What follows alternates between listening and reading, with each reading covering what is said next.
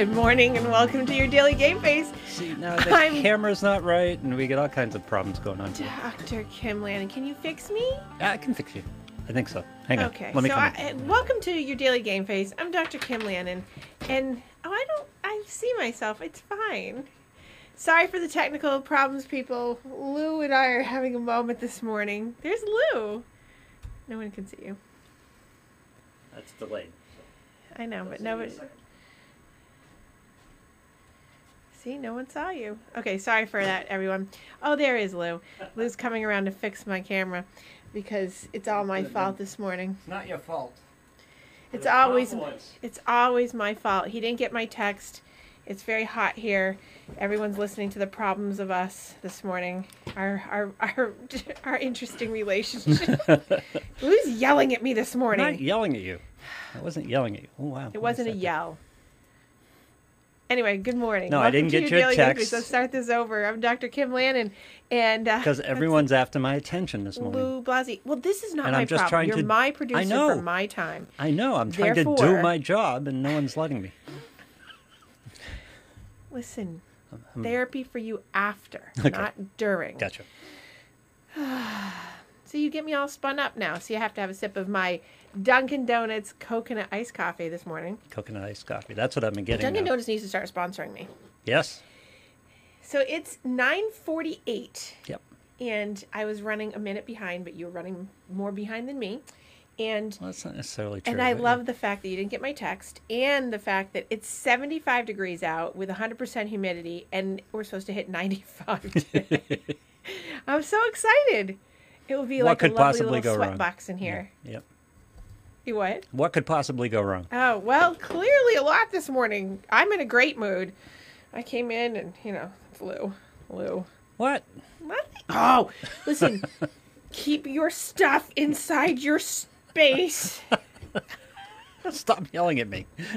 Stop yelling at me. Oh. Okay. Well, good morning. Anyway, so lots to talk about. Yes. Are you going to be able to manage today? I'm perfectly fine. Okay. I don't know about that. But, yeah. Okay, so first of all, what a fantastic, beautiful weekend here in New England, at least up in this area. I was up in the mountains with some lovely people that came to visit. I took a little vacay. Nice. Did you know I was taking a little vacay? I did not. So I didn't contact me or anything. I didn't get your text. Off. What? I didn't get your text that you're on vacation. Well, you don't get a lot of my text apparently. I know. So I took a little vacay up to the mountains, and some people from Florida came up. Some big cat people that work at Big Cat Rescue, and we had a lovely weekend of eating wonderful food and hiking and going to the top of Mount Washington. Oh, by the way, at the top of Mount Washington, it went from like beautiful weather to 50-mile-an-hour winds with like 2 seconds. It was really. I couldn't even stand on top of the observatory tower because I thought I was going to go flying over the mountain because it was quite something.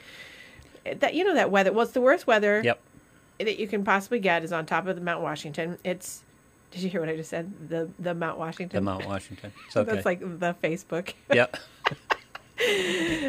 And I was very interested in showing them and having them see the whole thing, and it was that weather that if you're feel like you're out in the wind, it like makes you drool.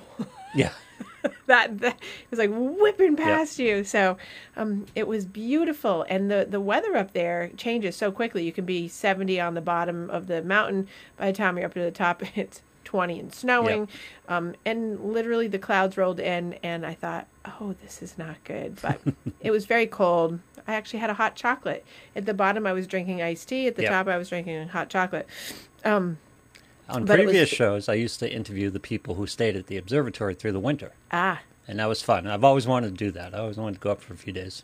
It's beautiful. It's a beautiful hike. It takes about 4 hours to get up if you go up Top Kerman's Ravine side, and 4 hours to go down unless you cheat and take the van or the cog, which I'm all about doing the down part on that because I never have enough time to go down.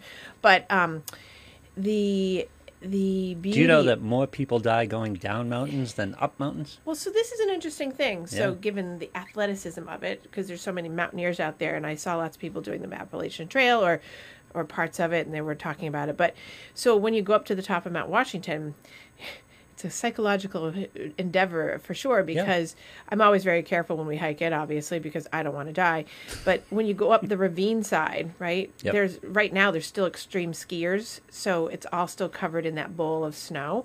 And so they hike up and then they ski down, and there's no stop. So that's one of the problems of death up there, is that, you know, they have avalanche, the falling, whatever. But in the summer, when I have been on that mountain and this time of year, it's people leaning over to take pictures. Yeah.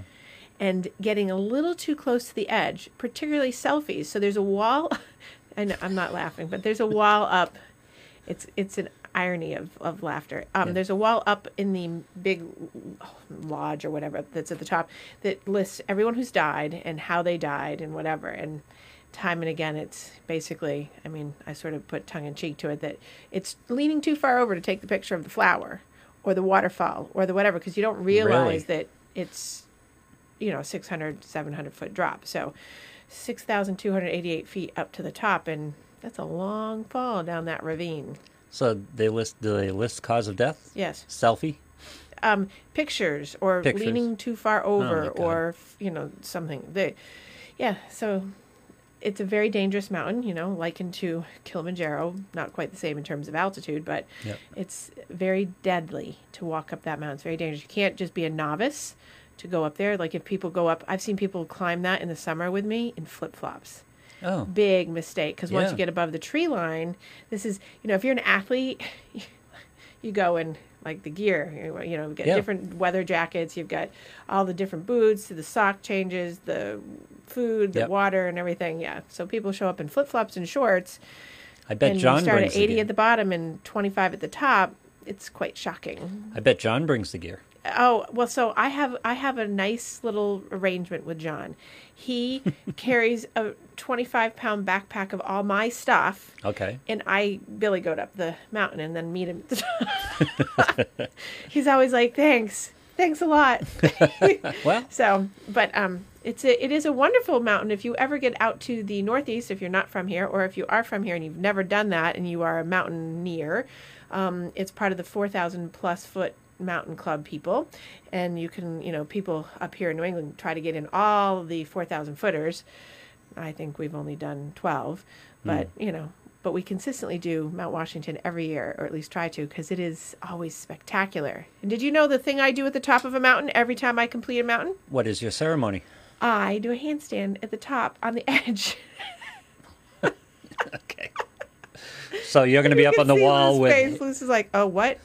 You're going to be on the wall with handstand. Probably. Well, that's, you know, the joke. The running joke is that she'll be over the edge. So it always makes people that are on the top of the mountain with me, when I go to do the handstand, people are like, oh, my God. I try not to get too close to the edge, especially Mount Washington. But I do it with the vista behind. But it's my ritual of every top of a mountain that I accomplish, no matter how many times I do it, I always do a handstand at the top as the finishing moment. Sometimes it takes an extra couple of times to get the handstand to stay after all that hiking. It's been a while, so. But it's very cool, so I highly recommend it. And then if you go up to the observatory, knowing that I'm a big cat person, that Marty, the lovely cat that had lived there for 15 plus years, had passed away, and they have a new baby.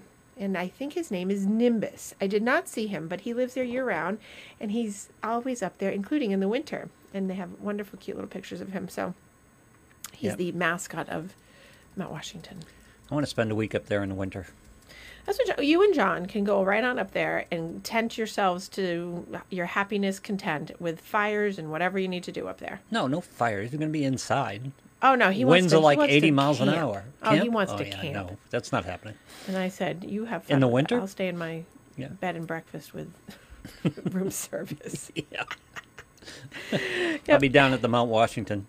Exactly, right at the bottom of the hill. Very famous hotel. The Creepy Shining Hotel. No, that's not the Shining Hotel. No, but it reminds me of the Shining, because the bottom of the hill, you can see it. So anyway, so that was a lovely weekend, and now it's going to be 9 million degrees the rest of the week here, which is fabulous, because I'd rather have that than snow, and that will last for about a couple of days, and then we'll go back to 20 degrees here. Isn't it going to be sub 60 this weekend? Is it this weekend? So we're having 90 today, Yep. 80 tomorrow, something high on Friday, and then Saturday, Sunday we're dropping back into the 60s and 50s. 50s, yeah, for a high. Of course, because it's Memorial Day, and Memorial Day is notoriously cold.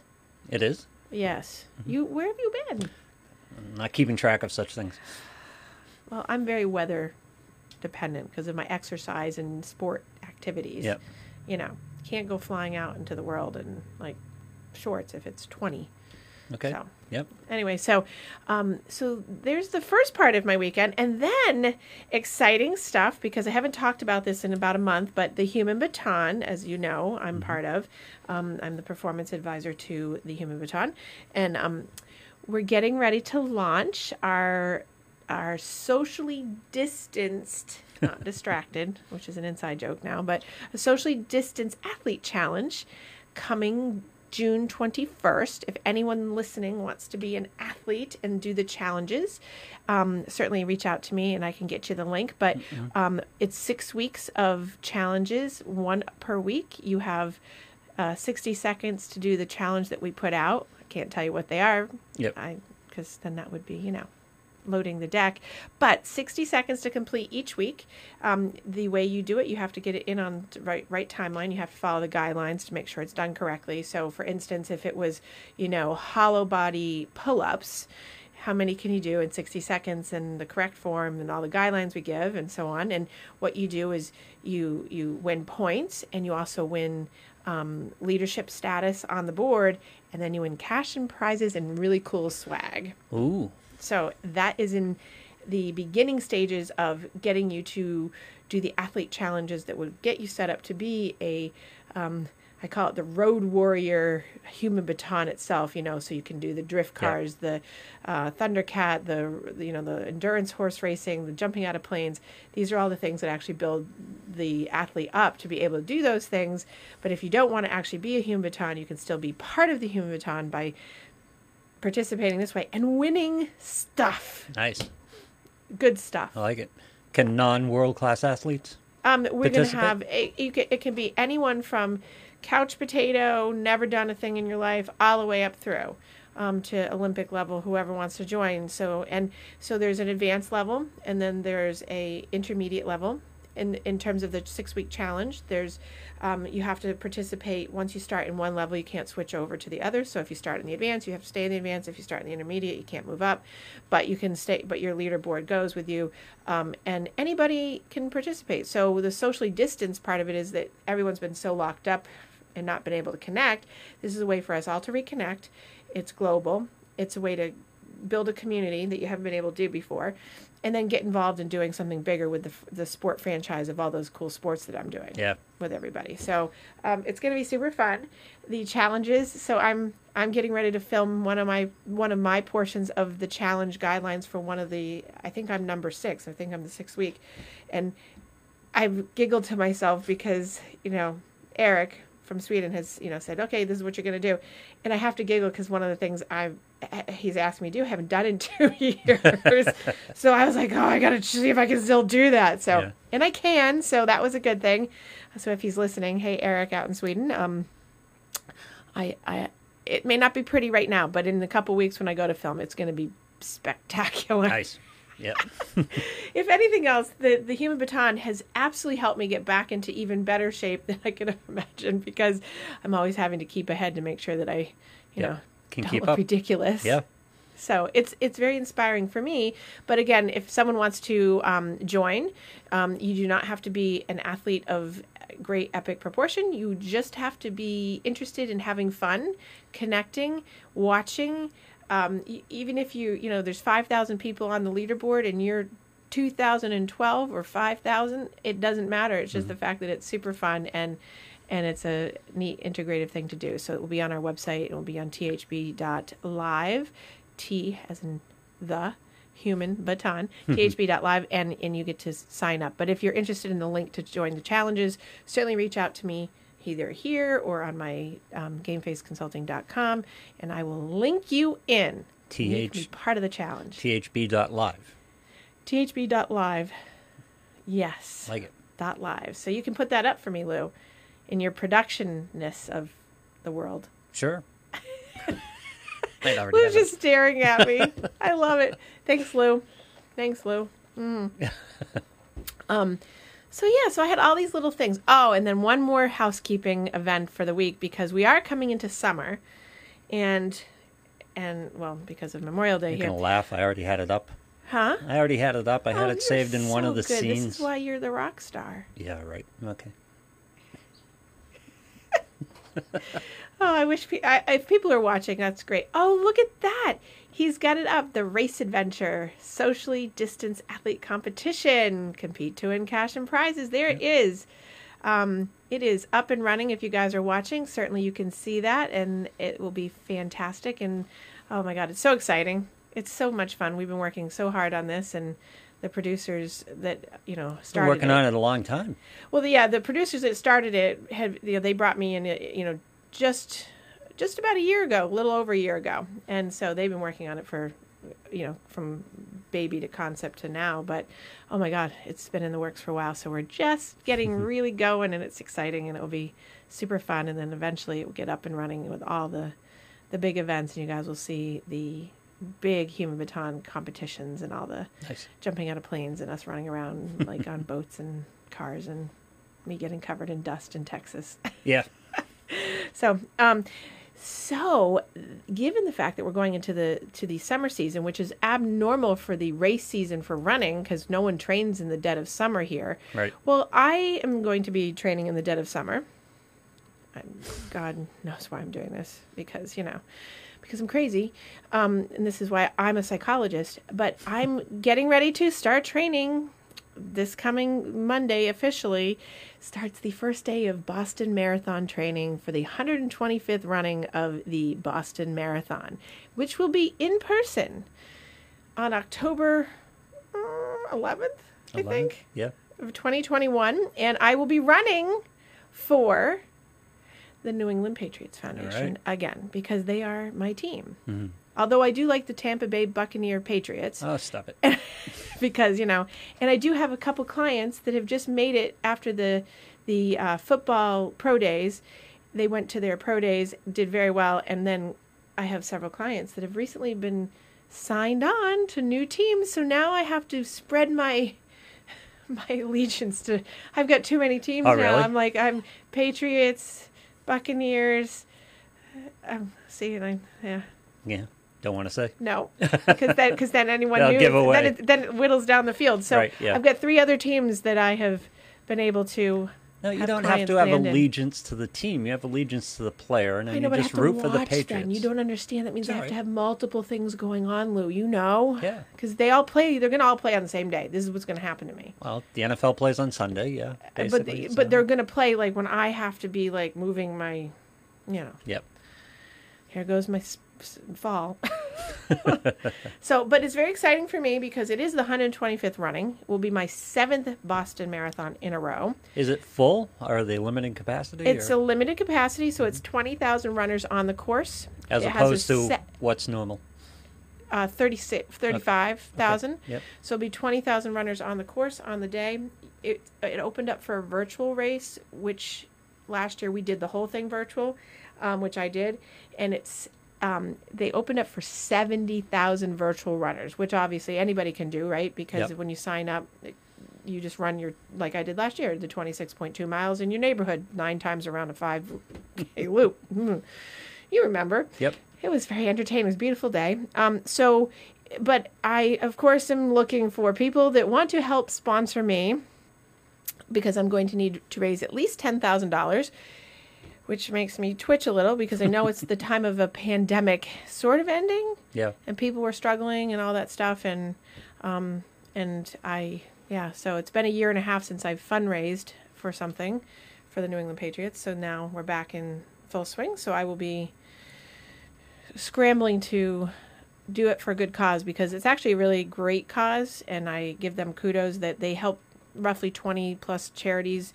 It's like a funnel through charity. New England Patriots, the Myra Kraft Foundation, we help, we pick, 10 to 20 other charities that are worthy when they submit their applications year to year, that get $10,000 plus grants or scholarships or donations from us to them by what we do and give out really cool things to help them out. So lots of really great community-based organizations that have to do with drug and alcohol rehabs, veterans organizations, animal causes, domestic violence, recycling and environmental issues, women's and children's issues, elderly.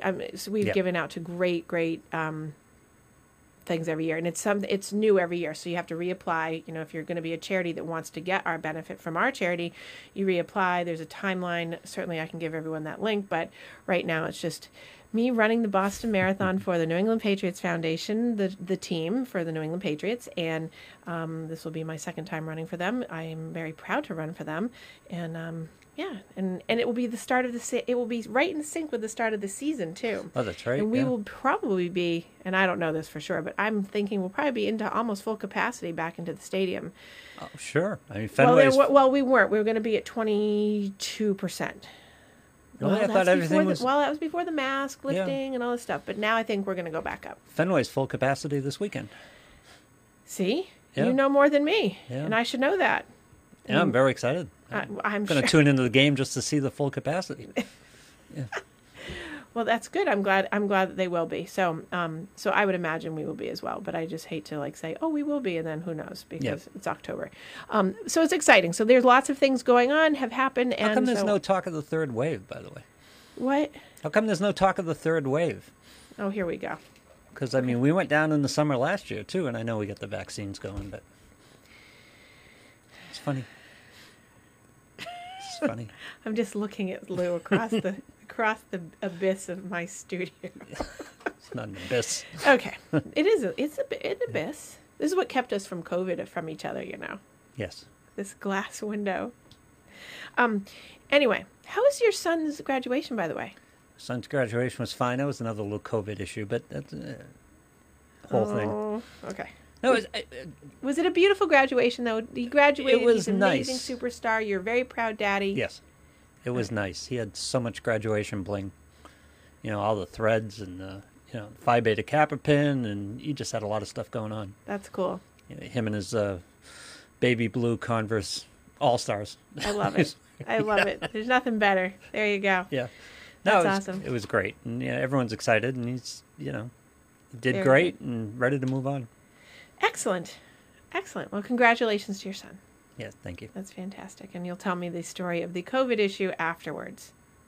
No, it's just a weird ceremony. Well, cool. It was weird the way they did it, but Aiden's mom told me, and it made certain sense, that they had put all this together months ago. Yes. Before the current conditions. And right. Under the current conditions, it seemed a little much.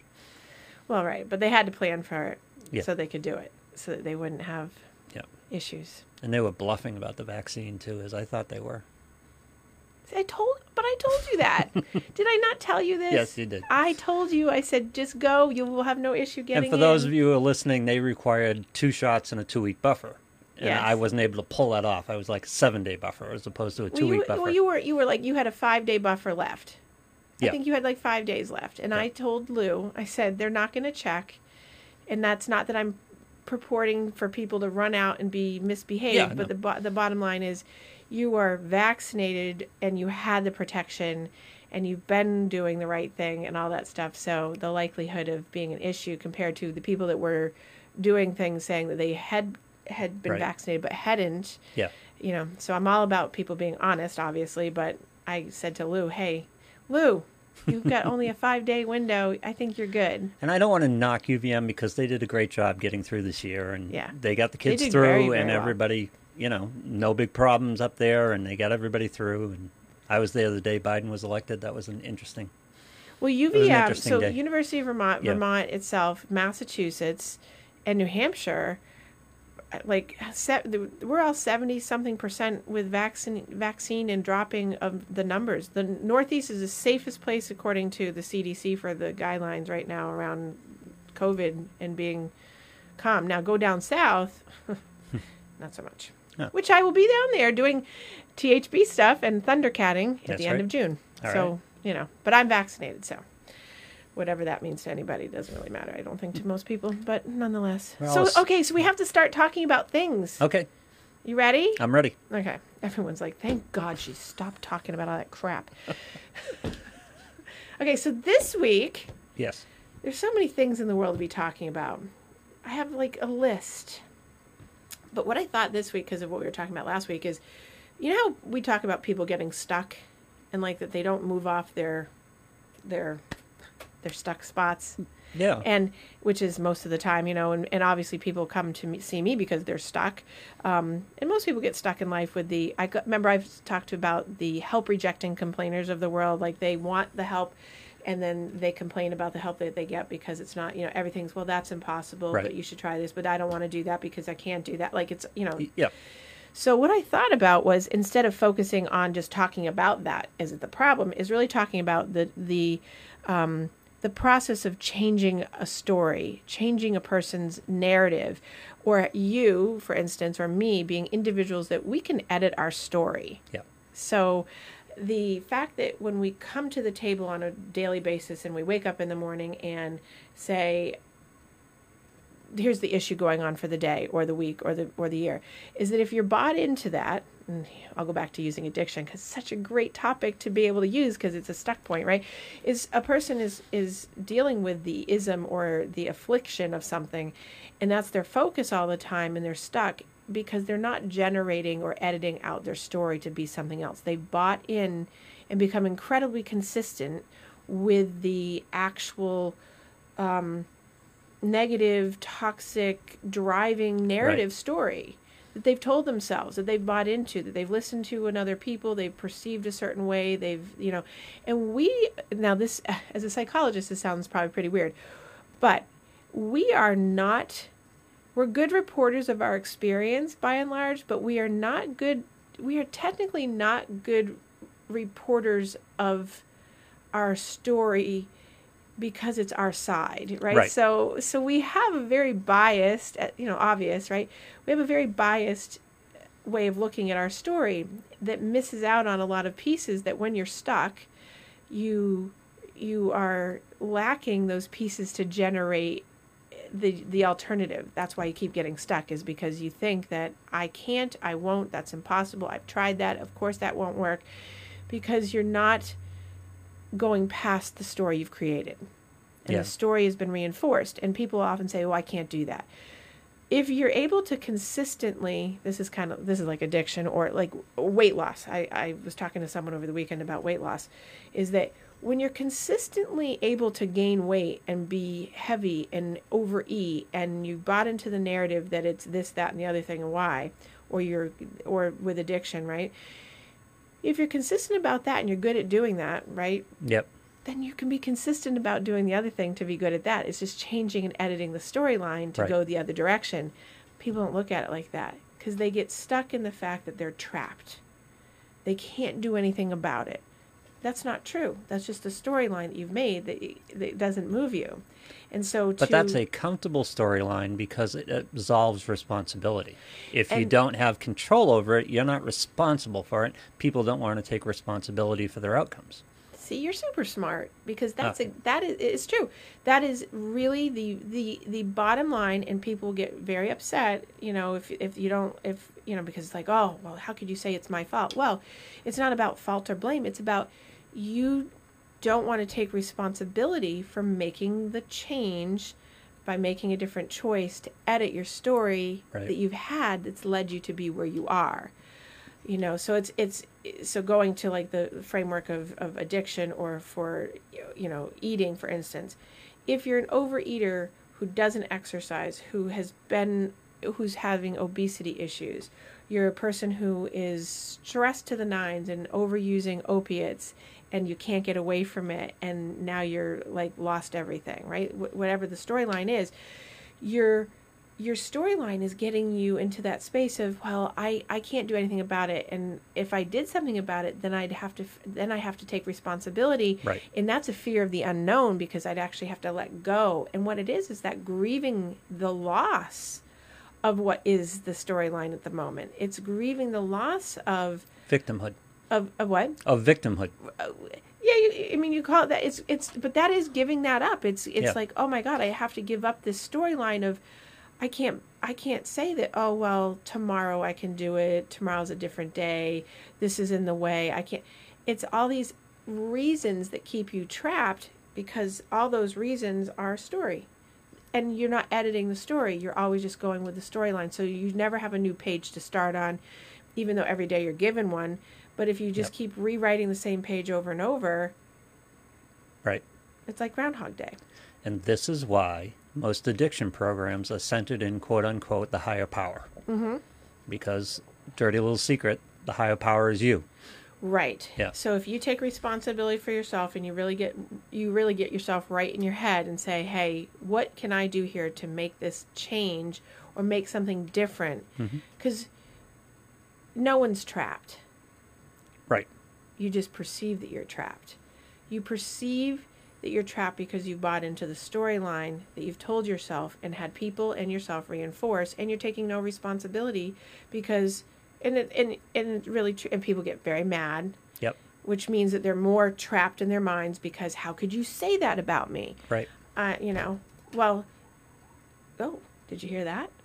Don't know what that was, but I don't know I heard either. that. It was like, that was a weird leak in of like, the police are coming. But people are so trapped in their storyline that it pushes their buttons, emotionally triggers them into, how dare you challenge that I have any choice in this? How dare you challenge that I am doing this to myself on purpose? Well, clearly it's not like that. You have something that's happened. We talked about this last week. Something's happened. You become into your ism, affliction of addiction of whatever it is, or, eating, drinking, drugging, gambling, sex, whatever.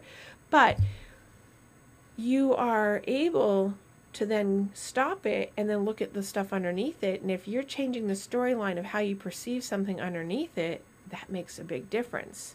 Yeah. Right? So, there's a couple of really great colleagues out there that do similar podcasts, and I often refer back to this one. Can't remember her name, but she talks about a letter that she got from a person, a woman, and it was fascinating because the woman writes this letter to her and says, I've been married for 10 years. My life has been amazing, but 2 years ago, my sex life stopped.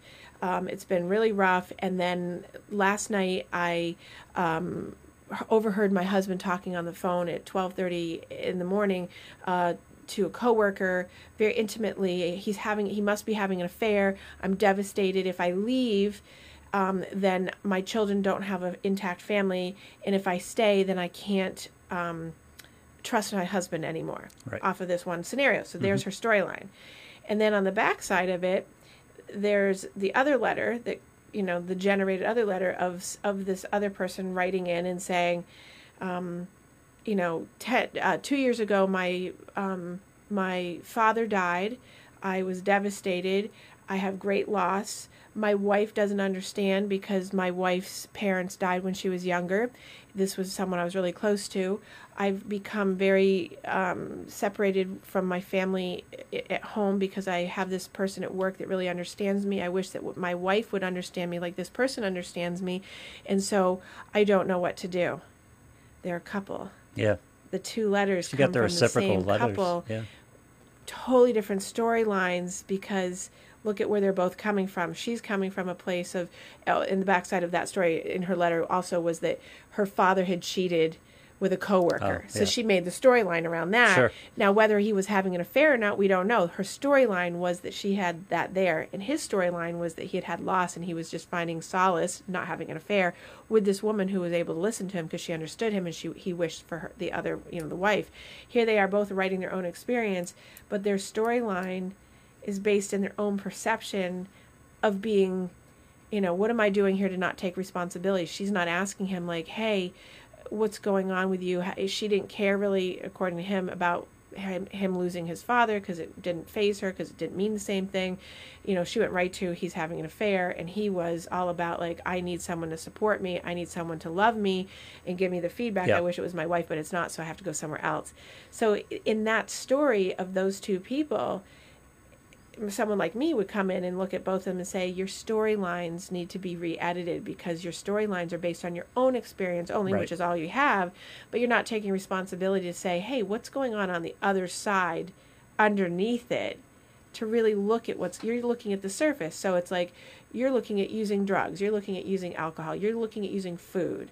Yeah. Okay, we take that away and we strip it down and everybody's letters are on the table, but now what's really underneath that's driving it? And that's where the story gets edited. That's where you become the editor of your own story by saying, oh, I realize that my father was having this affair, and I think that, if I hear that happening over there, it could be that, but it also could be these other things. Knowing that you don't jump to the conclusion, because it very well could be that, but just so that you don't get stuck or trapped into feeling like you can't leave, you can't stay, because you're not getting all the facts. Or on the other side of the husband of, you got to give your wife the opportunity by going to her and saying, hey, I need to edit my story by telling you that just because this happened for you, this is what's happening for me, and I need more support because I'm really struggling. So, but people don't do that. Yeah.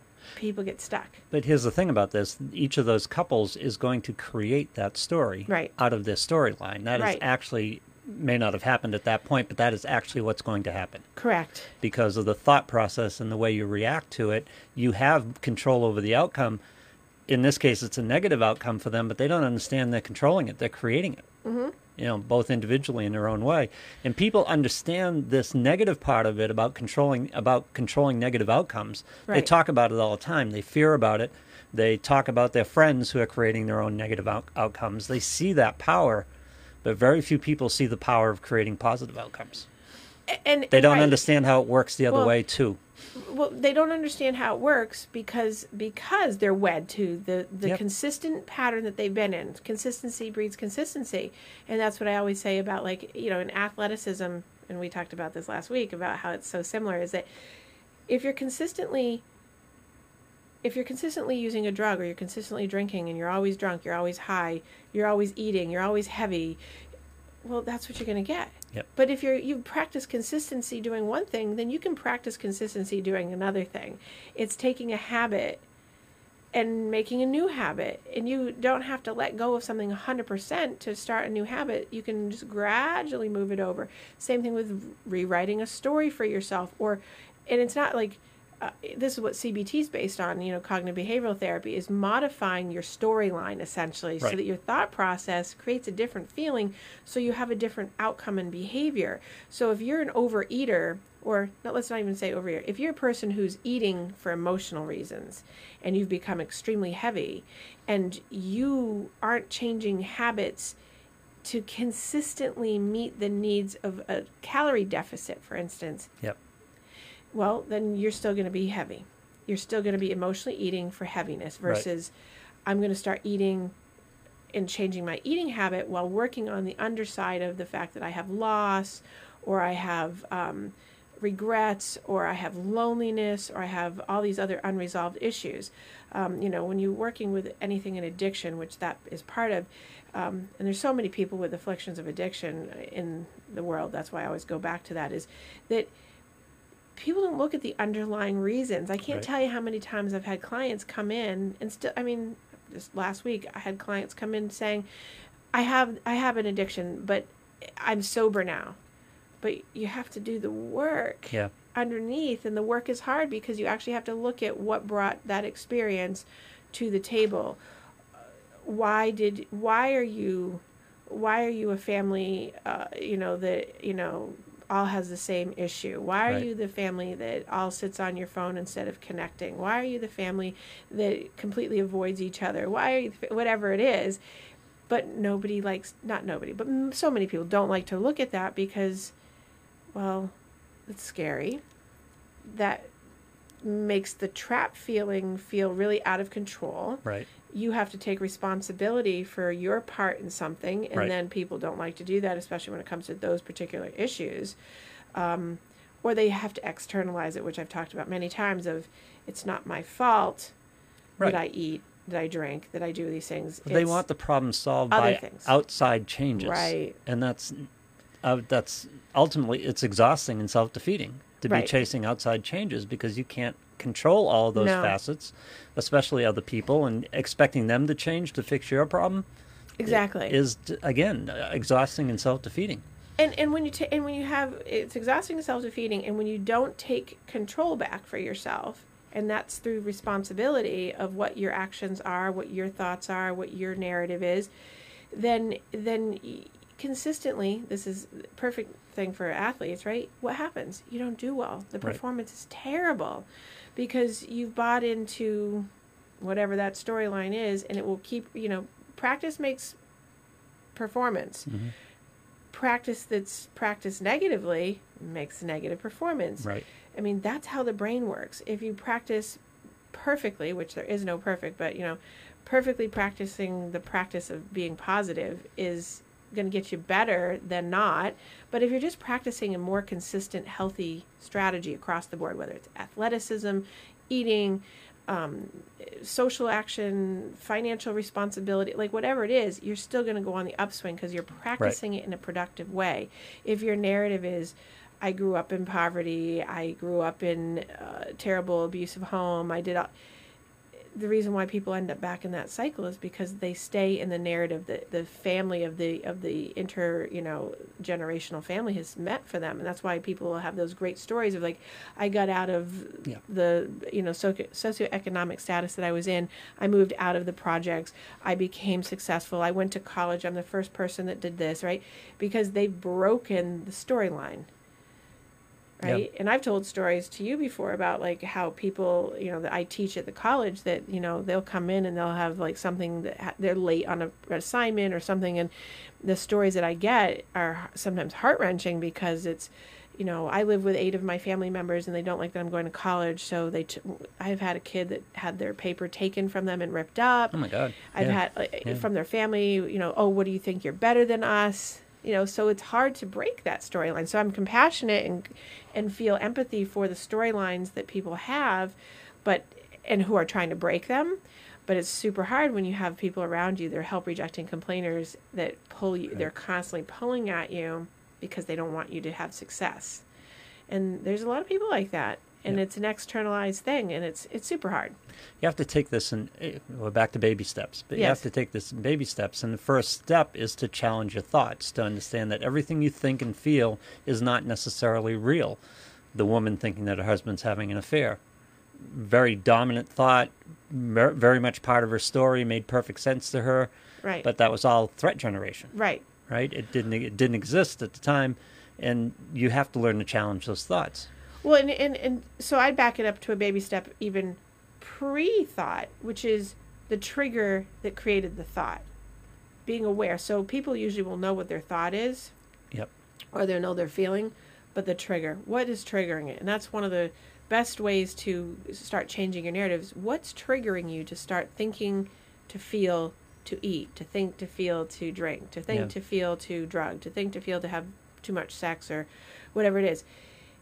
What's the trigger? So the trigger is, it's usually poor self-esteem because someone has said something to you, because someone has reinforced a pattern in you of feeling irrelevant, inferior, lacking, shame. Her husband has diminished her worth. Yes. Because they haven't been close. Right. Yeah. Right. And that hits home to the core belief system of I'm not enough. By the way, another misthought. Right. Because the fact they weren't close wasn't because she wasn't worthy. Right. But her storyline was Right. that she wasn't worthy because in her mind she'd created that if she was worthy or her mother was worthy, her father wouldn't have had the affair with the coworker, therefore, right? So it all gets put together. But that's the work that you have to do underlying all these things that make you who you are in the moment, who feels stuck and feels like you don't have any other choices. Because that's what I hear that time and again. Even with my star athletes at times, I don't have a choice. Yep. Oh, no, you have a choice. And I'll give them choices because sometimes they don't want to do the work. And I'll give them 10 choices and then they're like, oh. Yeah. I didn't realize I had that choice. Because people, if I say, you take a professional athlete. I'm in my head generating a couple in my head that I know. And their storyline oftentimes is if I don't play or if I don't compete, then I won't have this and this, and then no one will like me or no one Right. will love me, and they'll be angry at me. That's the self. Right. Death of self. And that's and there Yeah. and I think in a couple of the cases that I'm thinking of, that would be true. There would be people that would be angry at them. But I always put out that the choice is that you can suffer another decade and you're making millions of dollars and you have all the kudos, but you're miserable. Or you can tweak this and you have them be a little angry at you and see where their colors truly lie. And we can back it down a little bit and see how to play this out a little bit so that you have more relief and less toxicity around you and start doing that. And that's a baby step process. It's not all in or all out, but oftentimes it's about the self-conscious shame of how it's going to impact someone else when you make the choice versus how is this going to impact me Right. at the end of the day? How does this make me feel better? How does this make me? And because you'll get the other side of that is, well, that's selfish. No, it's No, not.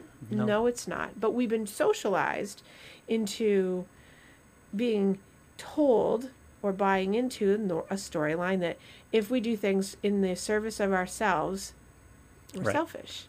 Whereas in psychology and positive psychology, if you don't take care of yourself first, now that doesn't mean you neglect other people. It just means No. you've got to be clean. You got to clean your house first before you can help clean another. But this dominance of thought that I'm worried about what other people are going to think if I do this.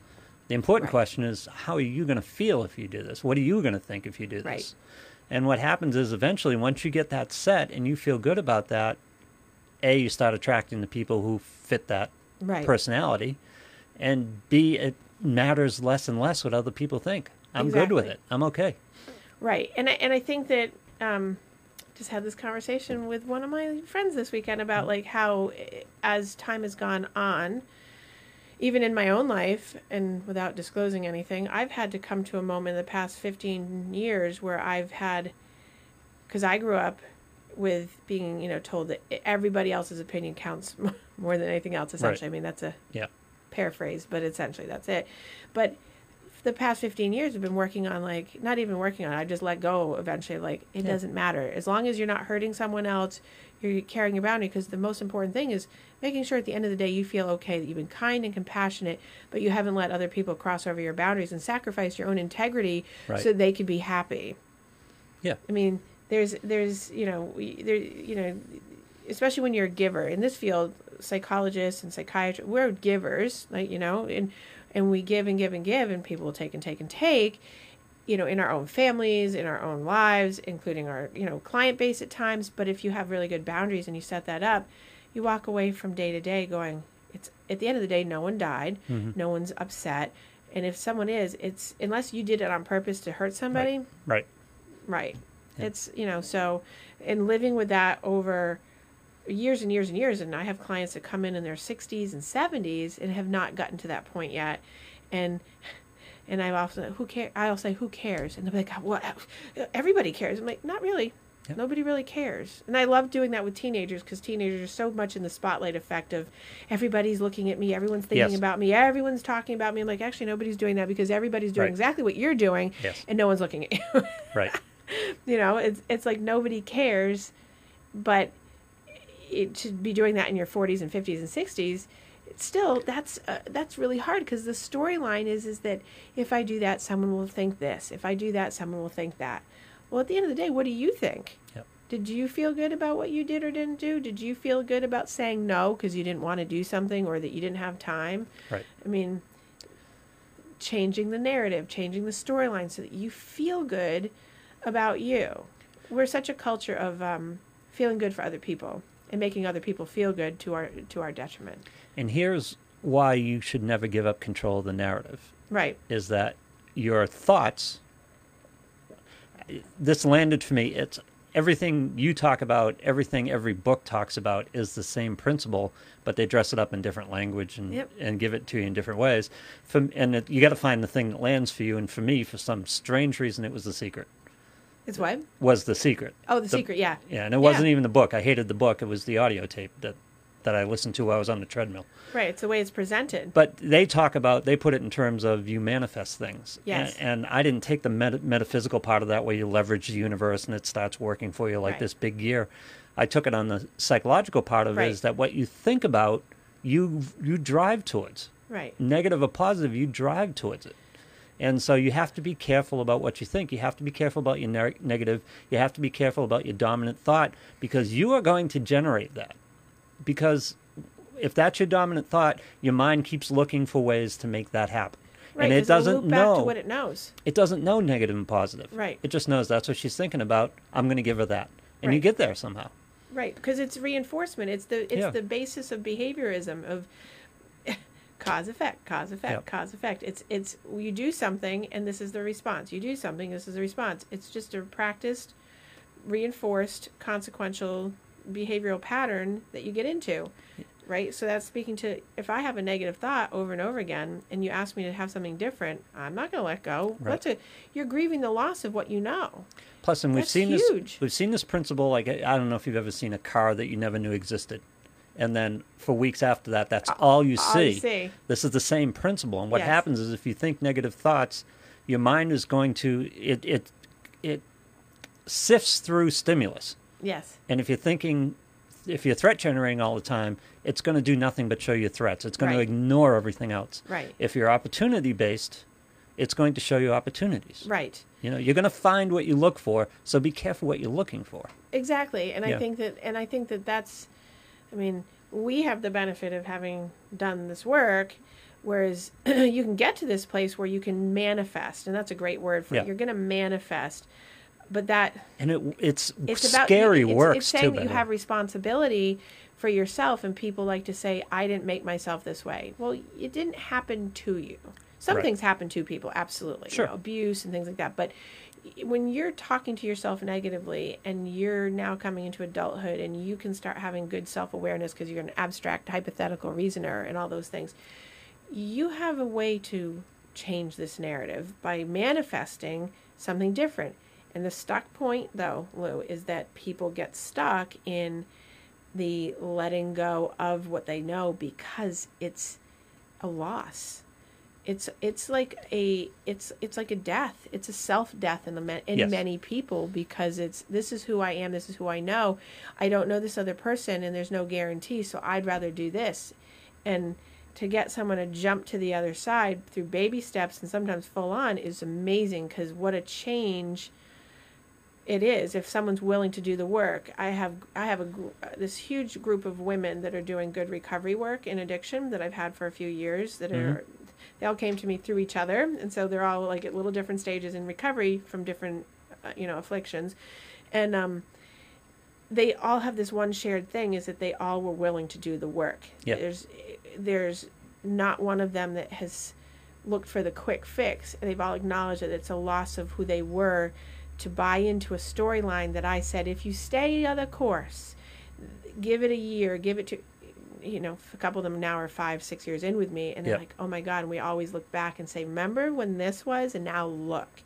And it's, if I had told them then, like, this will be this way 5 years from now, they would never believe me, because they were wed to the storyline, and we've just whittled away the story and rewritten it over here.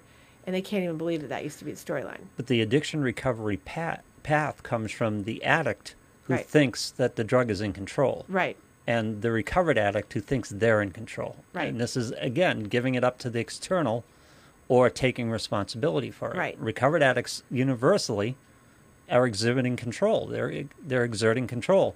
Right. Active addicts are universally, Out of control. they're subject to outside influences, the drug or the alcohol and or they whatever feel it that is. they don't have the control over it, because and that's why I always say no person in addiction wants to be in addiction. Right. And then there's so there's three things. There's addiction, and this is life too, for people that aren't saying, that are saying, I can't relate, I'm not an addict. No. No, this is every life storyline. You're in your crap, and then you're not in your crap, and then you're recovering from your crap. Mm-hmm. Most people are either in their crap, Yeah. or they just stop doing the crap. Mm-hmm. But it's then, where do you get the good stuff? Well, it's in the recovery process, because you can. It's easier to paint the picture. So if I'm an alcoholic, and I stop using alcohol, now I'm in sobriety. Yeah. You can stay in sobriety forever just by not using something. Right.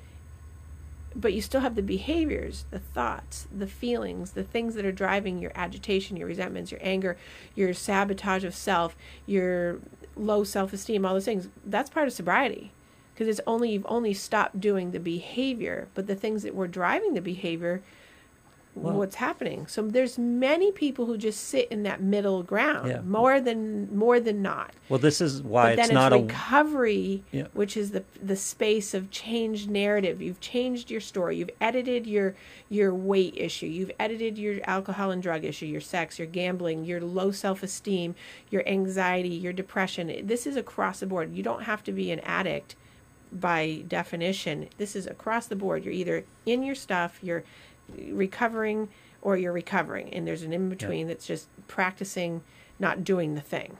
This is why it's not a one-step program. Right. It's not stop taking a drug or stop drinking. Right. There's 12 steps, and a lot of that deals with dealing with all the things that led up to the addiction. Right. Right. And in the middle of it, you can stop. You can stop doing the thing, and then if your story is still, well, I'm not doing it the same way I did before, but this is how I was raised. I get that. This is how I was raised. It's I often hear like, it's genetic. Yeah. It's a thyroid issue. Yep. It's in my genes. Yep. It's okay. That's great. Yeah. It could be. Your hands are off the wheel. I mean, right. What do we do? I have no responsibility Yeah, for taking anything, exactly. but that's not true. I have, and I use this in my client work. I have genes that have obesity. I have genes that have addiction. I have genes that have all kinds of stuff in them: diabetes, heart disease, blah blah blah. That doesn't mean I still won't get them, but I'm doing everything I can to make sure, with full-on knowledge, that if I eat that, it could create blah, blah, blah. If I drink that, it could certainly create blah, blah, blah. So I'm always mindful of that, so that when I'm making a choice, I'm doing an active, owned choice to keep my storyline going, because I certainly could easily fall into the obesity range in my family, diabetes, heart issues, alcoholism, because it's all sitting square around me all over my family. And that's for most people. This is why the weight loss thing for me was so important, because I remember thinking, I had 40 extra pounds than I have now, and I remember thinking, well, I'm of a certain age. I have the pounds. Right. I just passed it off to that. Right. And I remember having all kinds of back issues, and it might have had to do with the weight. I'm not really sure, but I had all these back issues, and I just said, well, I'm of a certain age. I have the back issues. It just comes with it. And then I went in and had the back issues fixed. And it was like, okay, maybe it's not an age thing. Right. It's the way I was treating it, or the way I wasn't treating it. Right. And when I started with the weight loss, you start to learn these skills, and then the thing about weight loss that's so great is you get quantifiable return. Right. In other words, you start, the first thing, I always tell everybody the first thing is just log your food. Just find out what you're eating. Exactly. Because everybody's thought when they say weight loss, I got to lose 30 pounds. And that's so daunting. No. It's not where you start. You start with, well, let's see what we're eating. Right. Let's see how many calories am I count taking? Everything. Yeah. And then that automatically gets you say, geez, I really don't need those calories, or I got to be able to do better than that. And then you get into the calorie deficit thing where you find out what you're burning and find out what you're eating. Right. And then you start gaming it, and it becomes a game, but you get tangible results, and you start to learn that taking control, you can take control, and you'll get positive results. Well, yeah, from and I think in given that example, if you take control, you can take control by small little things, because again, going back to the hoarding house issue that I talked about, like if you look at the whole house and have to clean it all at once, oh my God. Same thing with weight, same thing with addiction, right? If you're looking at yourself and going, I eat 3 meals a day. I don't know why I'm heavy. You're not eating 3 meals a day. Yeah. You're eating 3 meals, and then you're not counting the handful of M&Ms and the stack of chips and the Mountain Dew that you had, but you didn't have the cake today, or whatever. It's the mind game. But if you start little things like, I'm not drinking soda anymore with sugar, and that's going to be out for the rest of my life until further notice. I'm not going to eat anything after 8 o'clock at night unless it's water or tea. I'm going to make sure that I get up and move 20 minutes a day. I'm going to make sure that I'm at a 500 calorie deficit compared to what I've burned a day. Yep. And that, people who sit sedentary at their jobs all day and then they don't move and then they're consuming 2,000 and 3,000 calories. Well, we know a pound is how much? 3,500 calories. 3,500 calories. Mm-hmm. a normal range person, males should have 15 to 1800 calories, sometimes 2000, just depending on height and weight. This is generalized, a day. And then and that's just to maintain. If you're trying to lose weight, you have to have a 500 calorie deficit a day to lose a pound a week. So you have to do the math, and people have to educate themselves to know how to take control over themselves, because if you don't know how much calorie you're putting in, and for people who are overeaters or emotional eaters or binge eaters, you have to know how many calories you're really taking in so that you can look at calories burned a day minus calories taken in. So you have 500 calorie deficit or more. Yeah. And people so don't realize that. You start finding all your areas of control. You can not eat this and eat something else instead and save 200 calories. Right. Or you can go out for the walk and burn 250 calories. Right. And so I used to describe to people all the time, they asked about diet and things like that, and he goes, I just didn't eat stupid 100% of the time. Well, yeah, and so just but what you just said is like, I didn't eat stupid 100% of the time. You changed your narrative from what you had before. You edited your story. Yeah. And that's the premise of the main piece of the show today. My story was, I'm of a certain age, I can eat story. that. Yeah. I'm of a certain age, there's nothing I can do, I can eat that. Right. That was my story. And so you revamped your story to... Just don't eat stupid 100% of the time. Just don't eat stupid 100% of the time. And I think you did other editing to your story too. Oh, sure. Clearly. But that's where you got into that mode. And that's the perfect point of the show today, is that you have made a change. Like many people make changes in my life in terms of my client base and friends around me, is that, and I'm always telling people, you got to change your story. If you're always doing the same thing over and over again and you're getting the same result, definition of insanity, right? You're going to have that. Well, if you can be consistent in doing all that negative stuff, you can be consistent in doing the other good stuff. 21 days to make a habit, right? If you can be an addict, you can be in recovery. If you can be overweight, you can be right on point. If you can be over-exerciser, you can be... You take your narrative and you have to shift it. And everyone's going to have a little different shift because you have to look at what's going on. But it's taking responsibility to change your storyline. Yeah. You are the editor of your own story. And I think money and weight are two great places to start, because you get quantifiable results early and you start to get a positive momentum, and it teaches you the skills to do this with everything. That if I do good things, if I watch my narrative, if I keep my focus where it's supposed to be, good things are going to happen. It's like I remember doing Mint. I don't know how many people have heard of Mint online. You link up all your bank accounts, keeps track of all your transactions, tells you where you're spending money. Accountability, just like the food. Right. And it's like, I spend how much a month at Dunkin' Donuts? Mm-hmm. And, you just find ways, and then you just put a couple bucks together. That's what I'm telling my daughter. Just commit to putting $100 a week away.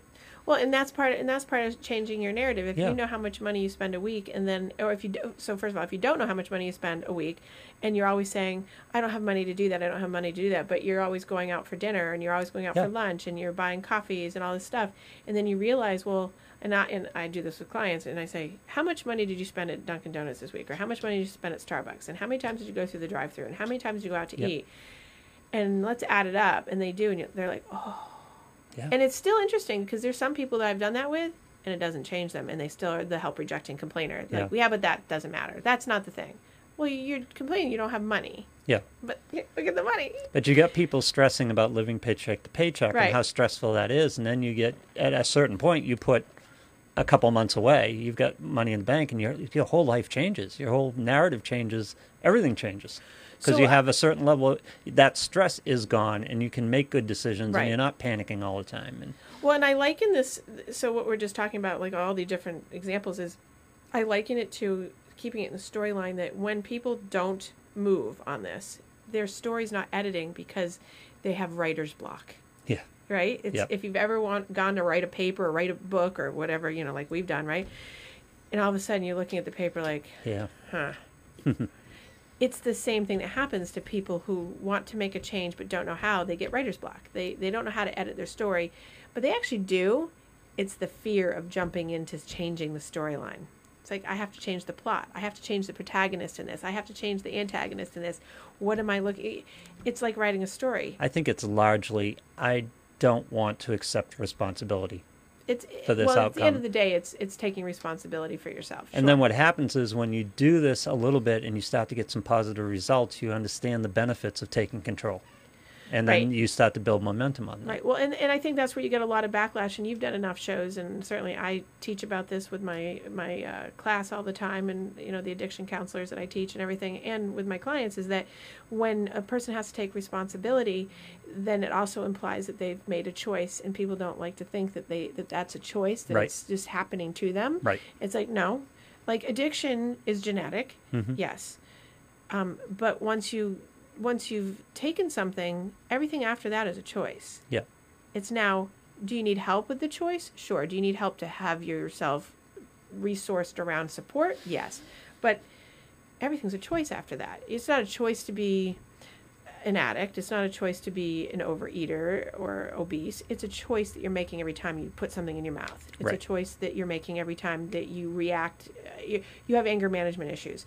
You may have anger management issues because it runs in your family and you were socially modeled that. Yep. But that doesn't mean that you don't have a choice every time you get upset to not make a different choice. And that's people, it's interesting because when I first put that out there in class, I always do it like as a big dropout to see like the controversy that Yeah. comes up. It's not a choice. Well, no, but yes, it is, because at the end of the day, you have to take responsibility for your story. That's a You have- huge, delicate point with addicts. Yes. In the whole addiction discussion, the whole choice thing is a really delicate point. Right. But again, active addicts don't believe there's a choice. Recovering addicts understand there's a choice. Well, yes, It's because about once a person's achieving that So there's a understanding. difference between Yeah. sobriety and recovery. People who are in sobriety oftentimes will be very adamant about this isn't a choice. People in good recovery, Yeah. time and again, will absolutely be on point with what I'm saying, is that you have to understand that narrative is that every time you actively pick up something knowing that it's going to create this consequence, it's a choice. Right. Now, 6 of one, half dozen the other with all the other words, but it still comes down to, you can have a genetic link. You can have a genetic link for diabetes. If you know you have diabetes in your family and you actively eat junk and you actively gain weight, or don't gain weight but still eat junk, Yep. you're making choices knowing that you're setting yourself up for a problem. Yep. Your Same genetic thing. predisposition isn't a choice, but how you approach it is a choice. Right. Yeah. It's the what's your narrative on it? Mm-hmm. Yeah. I mean, I'm Irish, so. Yeah. Yeah, exactly. Yeah. Me too, So right? genetic predisposition, but I can act on it differently. Right. Yeah. Exactly. And so so that's to the point of the whole show, using the personal experiences of both of us, right? Is that the tip from today would be that in order to get out of your writer's block and onto a different page and write a new story or write a new day-to-day page, is that you have to look at, hey, what is something that I can actually do different today? Yep. What is something that I can say, hey, this is a different way of looking at it, and not feeling threatened that I'm changing the whole thing all at once? Because if you put those things together, obviously not in life-threatening situations, like think people that are really on the edge kind of thing, Sure. but when you're doing a day-to-day thing, this is going to accumulate and you're going to get a greater story outcome because you're manifesting a storyline that's way healthier. Yep. That's the end goal of the day. Anyway, the time on the clock is over because we were having such a good time today with all of our stuff at the That's beginning. And so, anyway, We rewrote the narrative during the show. we did. We did. Yeah. This is a wonderful weekend to have a good narrative story start something different. So for Memorial Day, go into the summer months, doing maybe something different daily and writing a story daily and not buying into the old storylines, and creating something new. But till next week, happy Memorial Day. Be safe out there. Make good choices for yourself and have a great weekend.